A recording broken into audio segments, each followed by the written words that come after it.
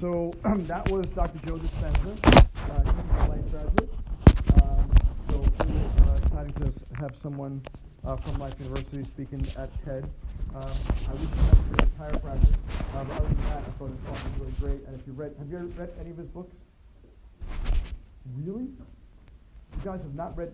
Have you even heard of Joe Dispenza? Okay, so Evolve Your Brain should be like a must-read for you guys. Evolve Your Brain by Dr. Joe Dispenza. There's a bunch of other ones, but that is by far one of my favorites. Evolve Your Brain, and pretty much what he said is like an executive summary of Evolve Your Brain. And I wanted to talk about that because I've had a number of you, Anthony Rayfast, talk to me over the course of the quarter, like I usually do, about how you're handling stress and how you're so worried about the next step. Your graduation is coming, and what are you going to do? You're going to associate, are you going to buy a practice? What are you going to do? You're so scared, you have all these student loans and stuff. So I wanted to kind of talk to you about this whole idea of changing your brain. And Dr. Dispenza used the analogy of like, going to dinner with your mother-in-law. I'm going to use something much bigger, much more near and dear to your heart, which is you're graduating. What's your next step? Right? And many of you, like myself, I was born, very underprivileged. We lived in an apartment house where I lived on the pull-out couch. That was my upbringing. So my parents had no money to give me when I graduated. And even though I don't have the same kind of student loans you guys did, I have $200,000 student loans, you guys probably have $400,000 student loans. But it's about the same, from 80s to now it's all the same. So I had zero money, zero business ability. I was 25, 26 years old when I graduated, just like most of you guys will be. What do you think my predominant thought was coming from that background? Well, I wanted to make money, but I had never made money in my whole life except when I worked in Food Town. I delivered newspapers. I started working out at 13. I was delivering newspapers back when they allowed kids to deliver newspapers.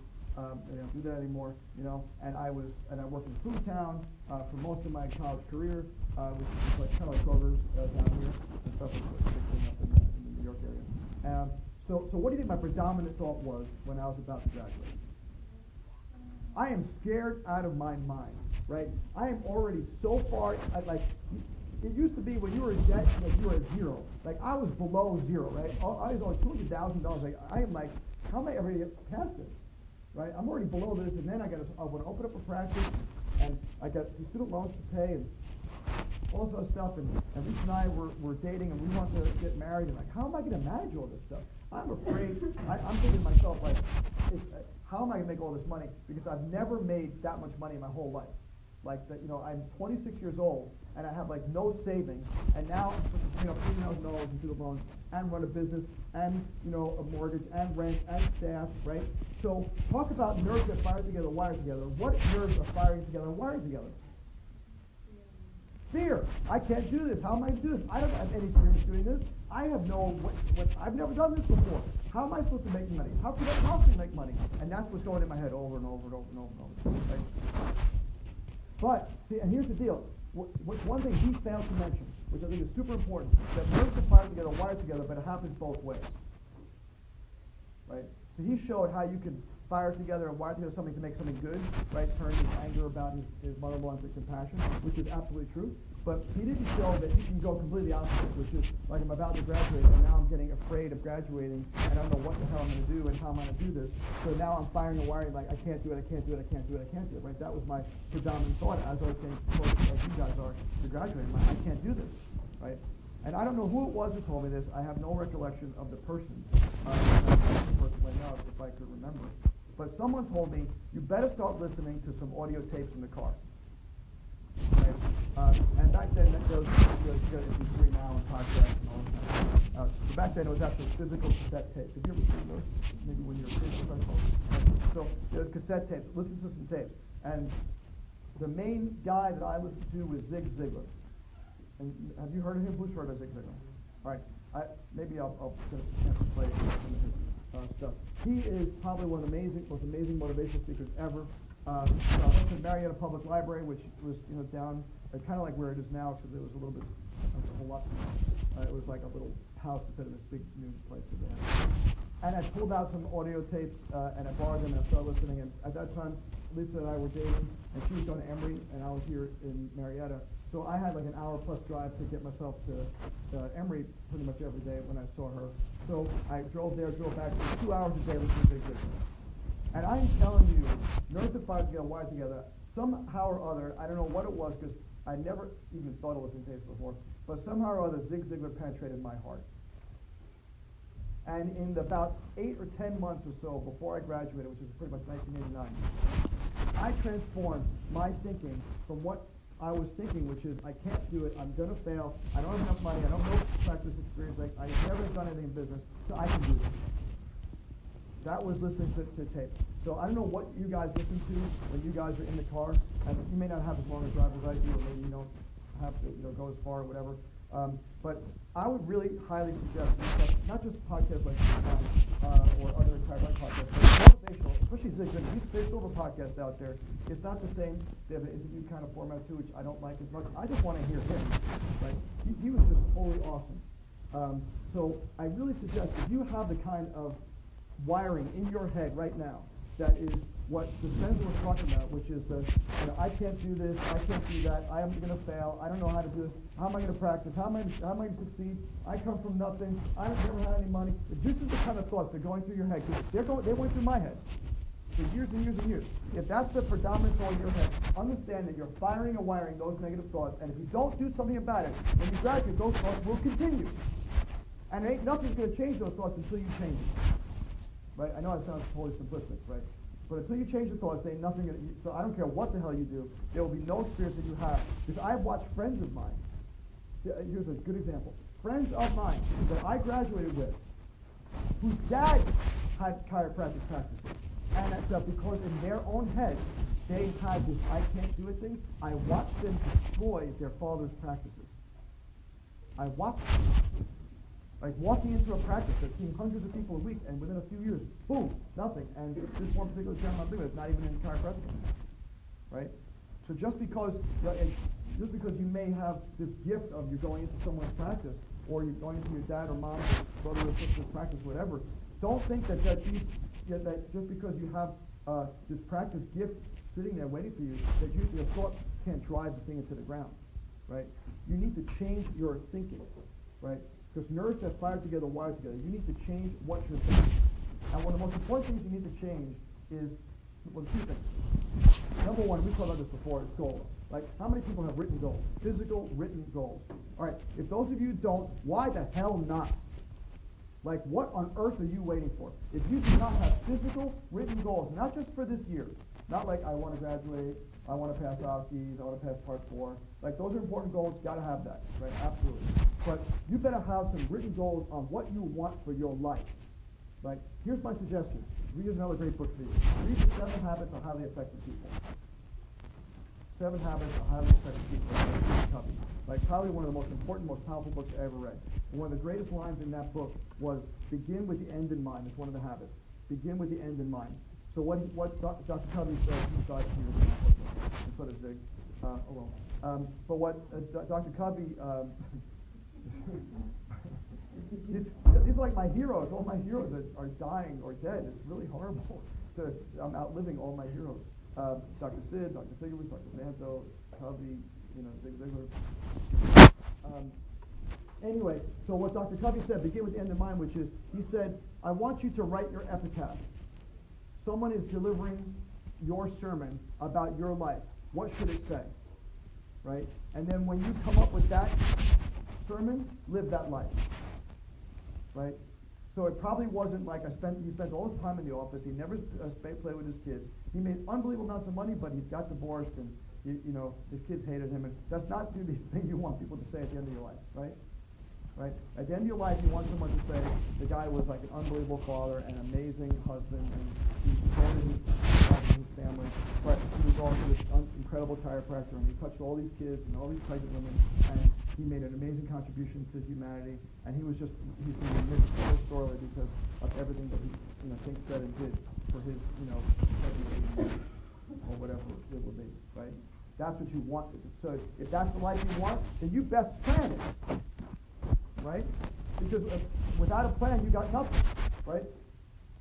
if you fail to plan, right? What is it? What's the saying? You plan to fail, right? If you fail to plan, you plan to fail, right? And when I was in your shoes in 1989, I had zero plan. My plan was, holy cow, you know. It probably wasn't even. It was probably worse than that, right? Probably some four-letter words I can't say, right? It was like, oh my God, I'm about to graduate and I'm just going to blow it, and people are going to hate me, and my parents are going to be so mad at me, and I'm going to live in my parents' apartment the rest of my life. This is the crap that was going through my head, right?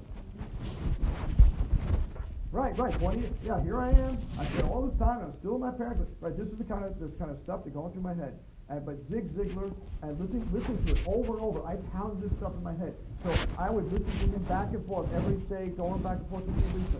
And I read Ziglar's books, and I read Stephen Covey's books, and I just pounded myself. I flooded my mind with this information, and nerves got fired together, wired together, and I changed. And by the time I graduated, I shifted my thinking so that I started to attract what I wanted in my life, instead of focusing on what I didn't want, right? Because it sure is easy to focus on what you don't want, right? It sure is easy to focus on the negatives and the wrongs and the bads and the things that aren't positive. You can focus on all the wrong things. You can focus on how much money do I owe? How can I've known you can focus. You can make a list of why should I fail? You can make now you can take a list over here. Why should you succeed? It's like empty, right? Nothing there, blank, right? But that's not how it should be, right? You know why you should succeed? I'm going to give you one reason why you should succeed. Why the hell not? Right? Why not? You should succeed. Why not shouldn't you succeed? Who are you not to succeed, as Marianne Williamson would say? Who are you not to be amazing? Right? You've probably read some of Marianne Williamson's stuff. And if you haven't, there's no great stuff. But why not? Why shouldn't you succeed? And you know what? It's not that you should or shouldn't succeed, and you're going to do it paying back your loans. You know why you should succeed? Look at your sitting in this class. Because the kids are dying if you don't. If you don't succeed, kids will die.